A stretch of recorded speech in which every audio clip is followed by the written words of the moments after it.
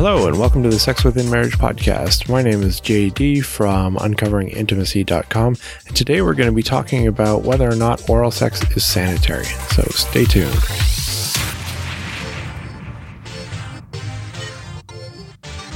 So back in April, I got an email from one of my readers who I won't name because I didn't ask if I could. And he was asking about oral sex. He wrote in, the question I have is concerning oral sex and whether or not it's sanitary or not, especially concerning cunnilingus, that's oral sex on a woman, but also fellatio, that's oral sex on a man. I would love to go down to my wife, but she has a belief that she is dirty down there. Though she admits that it feels good, she does not want me doing it to her. I have respectfully obliged her request, but I did ask if she would be willing to read an article or anything that would help shed some light on this. Now, I responded saying, I don't have an article on it right now that I could share, but if you wait a little bit, I could probably do my next podcast on it. And then, unfortunately, our family got sick and we had a vehicle breakdown, and then we all got sick again. So it's been kind of a rough month. It's been kind of a rough year for us, really. Just a lot of things kind of going wrong. Nothing too drastic or crazy, but life has certainly been interesting. So, today I'm going to try to get back to this so that we can get an answer for him and his wife, or at least my views on it. So we have this long-standing kind of tradition in Christianity that basically our sexual body parts, in fact, sex in general, is considered dirty. Now, unfortunately, we've picked up a lot of stuff from some other beliefs and traditions and mythologies. And there are a lot of things in Christianity that we kind of did pick up, like Easter. We have Easter eggs and we have Easter rabbits. And why? They have nothing to do with the resurrection or anything. They have to do with the day that we celebrate Easter, which is I believe it's Ishtar's birthday, who's the goddess of fertility. And so that's why we have rabbits and Easter eggs on Easter. That's why it's called Easter in the first place, because that's her name. And so we kind of blended this Greek-Roman tradition of recognizing the goddess of fertility into our Easter celebration. And that's why we have Easter on this crazy day, which is the first Sunday after the first full moon, after the spring equinox, which has nothing to do with anything in Christianity. I mean, we could easily tie this thing to Passover, which would make a lot more sense. But we don't. We picked up the pagan tradition and we kind of just ran with it and never got away from it. And we did the same thing with Christmas. We don't know when Christ was born. The best guess is somewhere in the fall, as far as I understand. But Christmas was the day that they sacrificed a young man because the sun god was coming back. And so we have that. And then we also have Christmas trees where this was this whole sympathetic magic thing that existed in pagan culture. So we have a lot of things in Christianity that we adopted. Not in the Bible, but in a lot of our traditions and cultural, adoptions in our culture of what we believe about things.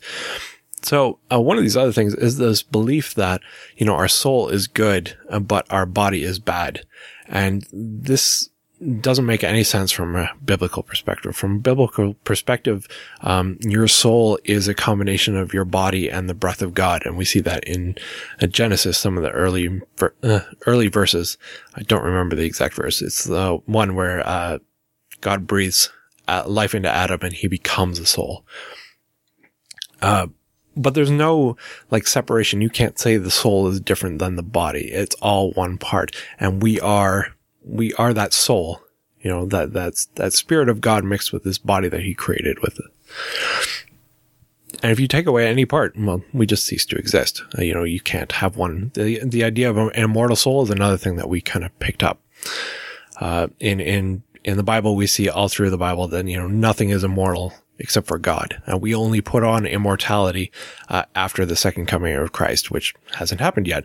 So therefore our souls can't be immortal. But the Greeks had this belief that souls were immortal. They had the Elysian fields, all this mythology about, souls had to be immortal for their mythology to work. And we adopted a lot of that stuff.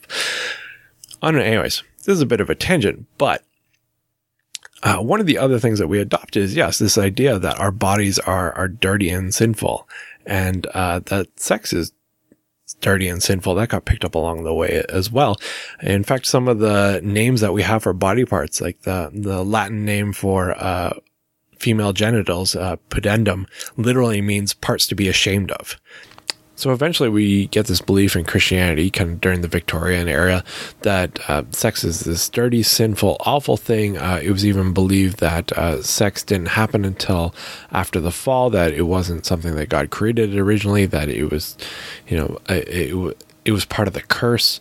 And the church even started teaching that basically sex was a sin that was only somewhat alleviated by procreation. And this still exists in some denominations. Catholicism has held this belief for a very long time. I believe some things are changing now. But there's still this kind of... It's hard to shake from the Christian culture this idea that anything to do with sex is wrong or dirty, because it's been ingrained in there for so very long. And oral sex in particular, because it can't produce a child. It's even been outlawed in some states in the US. It's outlawed, I believe, in India, I saw. And it's all based on this idea that because it's not a procreative act, therefore it's sinful and it's dirty and therefore illegal. But in the Bible, we have more than just procreation as a reason to have sex. Sex is shown up in the Bible as recreation and comfort, a way to help your spouse not be tempted, and as well, of course, procreation. But to say that that's the only reason is to ignore a lot of the other Bible verses about it. So we have this idea that sex is dirty and it's sinful. It comes into our vocabulary as well. We talk about dirty talking. It's not really dirty. It should probably be more aptly named erotic talking. But even in my guide, I call it dirty talking because that's what everybody knows it as, and it's the common jargon, even though in the book I explain it's not really dirty. So there's nothing unsanitary really about genitals by themselves. There's nothing dirty about them. Yes, they do handle our waste product, so that part is, but as long as you're clean, that's not really that much of a concern. In fact, in the case of oral sex, which is using your mouth on someone's genitals, your mouth is probably the least sanitary part about this exchange. If you're really concerned about sanitation or hygiene, then you should stop kissing each other like mouth to mouth, because that has way more germs and bacteria and everything involved than genitals do whatsoever. Our sexual components tend to be fairly clean. Whereas our mouths tend to not be clean whatsoever. We hold a ton of bacteria in our mouths. And we see that in a lot of things. That's why people are afraid of like bites from animals and things, because their mouths are about the dirtiest thing about them.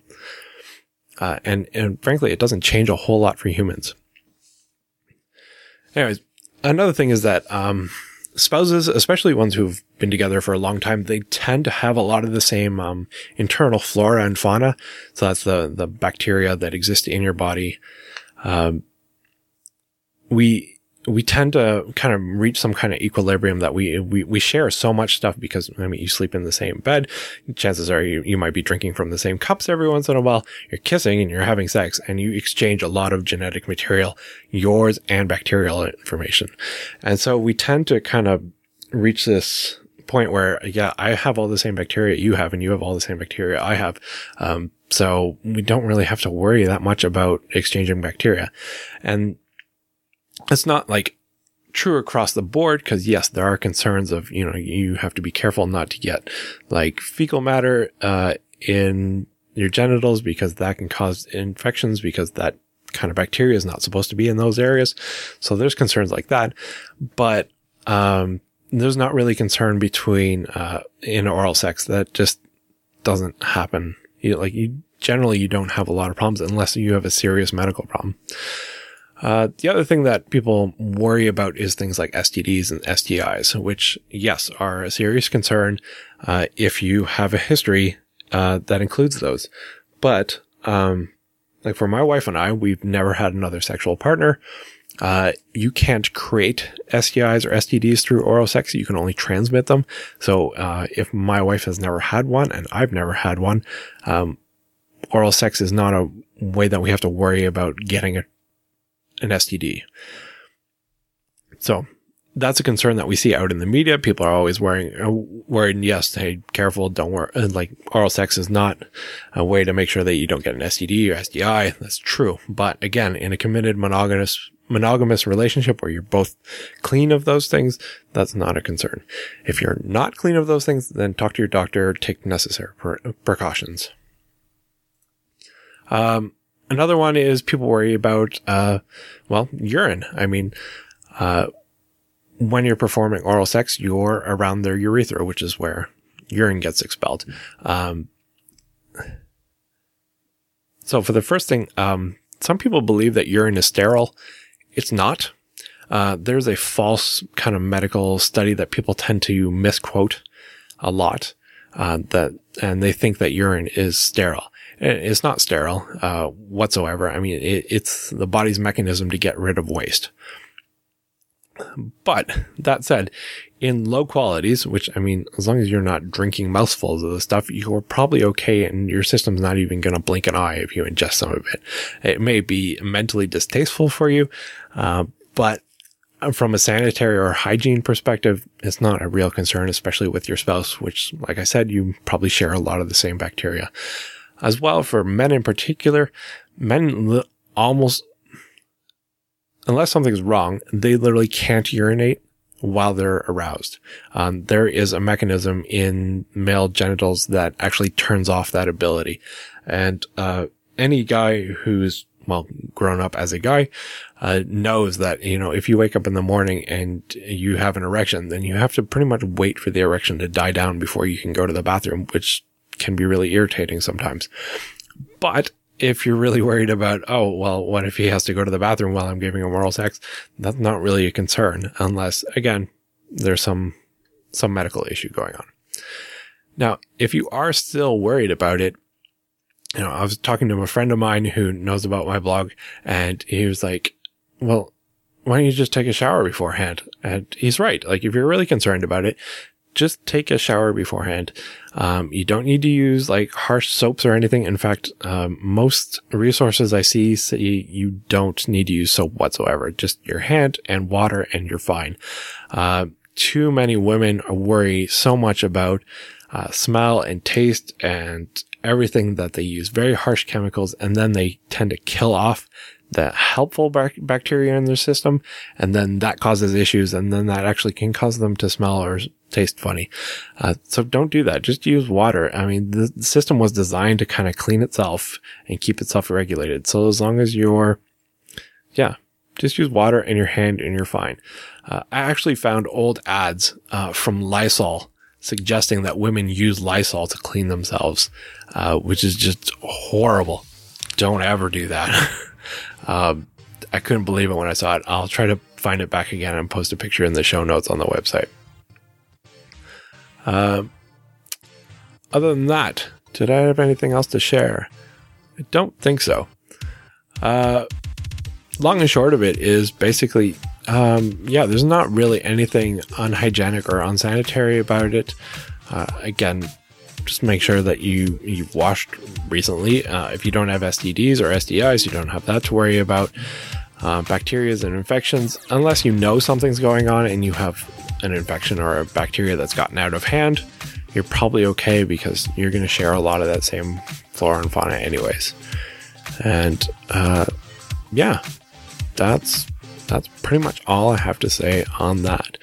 If you want to find out more, you can check out our website at uncoveringintimacy.com. If you have a question you'd like to ask me, you can either email me at j@uncoveringintimacy.com, or you can go on our website. There's a have a question button in our main navigation menu, and you can click on that. You can ask a question anonymously if you like. If you just don't feel comfortable emailing me and me knowing your email address, you can use that, and then I will try to answer them as quickly as I can. Usually I try to answer them in a weekly update, which unfortunately I haven't gotten out lately because, again, we've had the flu and it's just been horrible. So hopefully I can get one written soon, and I've got a bit of a backlog of questions to answer. But don't let that stop you, because I will catch up. And that's all for now. I'm trying to do these podcast episodes a little more often now, so stay tuned, subscribe. We're on iTunes and whoever knows where else we are, Stitcher, and I think Google Play now, and I don't know, everyone just kind of picks us up on their own now. We don't even have to apply to most of them. So wherever you're listening, we'd love it if you'd leave a review. I know some people are shy about that, but a lot of them, I think you can leave them anonymously. I love reviews because they help other people find us as well. And yeah, that's about it. If you don't want to miss anything, head over to the site and subscribe to our newsletter, or you can just jump to uncoveringintimacy.com/subscribe, and then you'll make sure you don't miss out on anything. That's all for now. See ya.